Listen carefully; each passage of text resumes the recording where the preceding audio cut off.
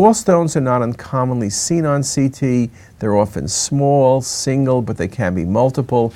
Here's a really nice example of multiple gallstones literally filling up the entire gallbladder, and this is nicely shown on the 2D and 3D images.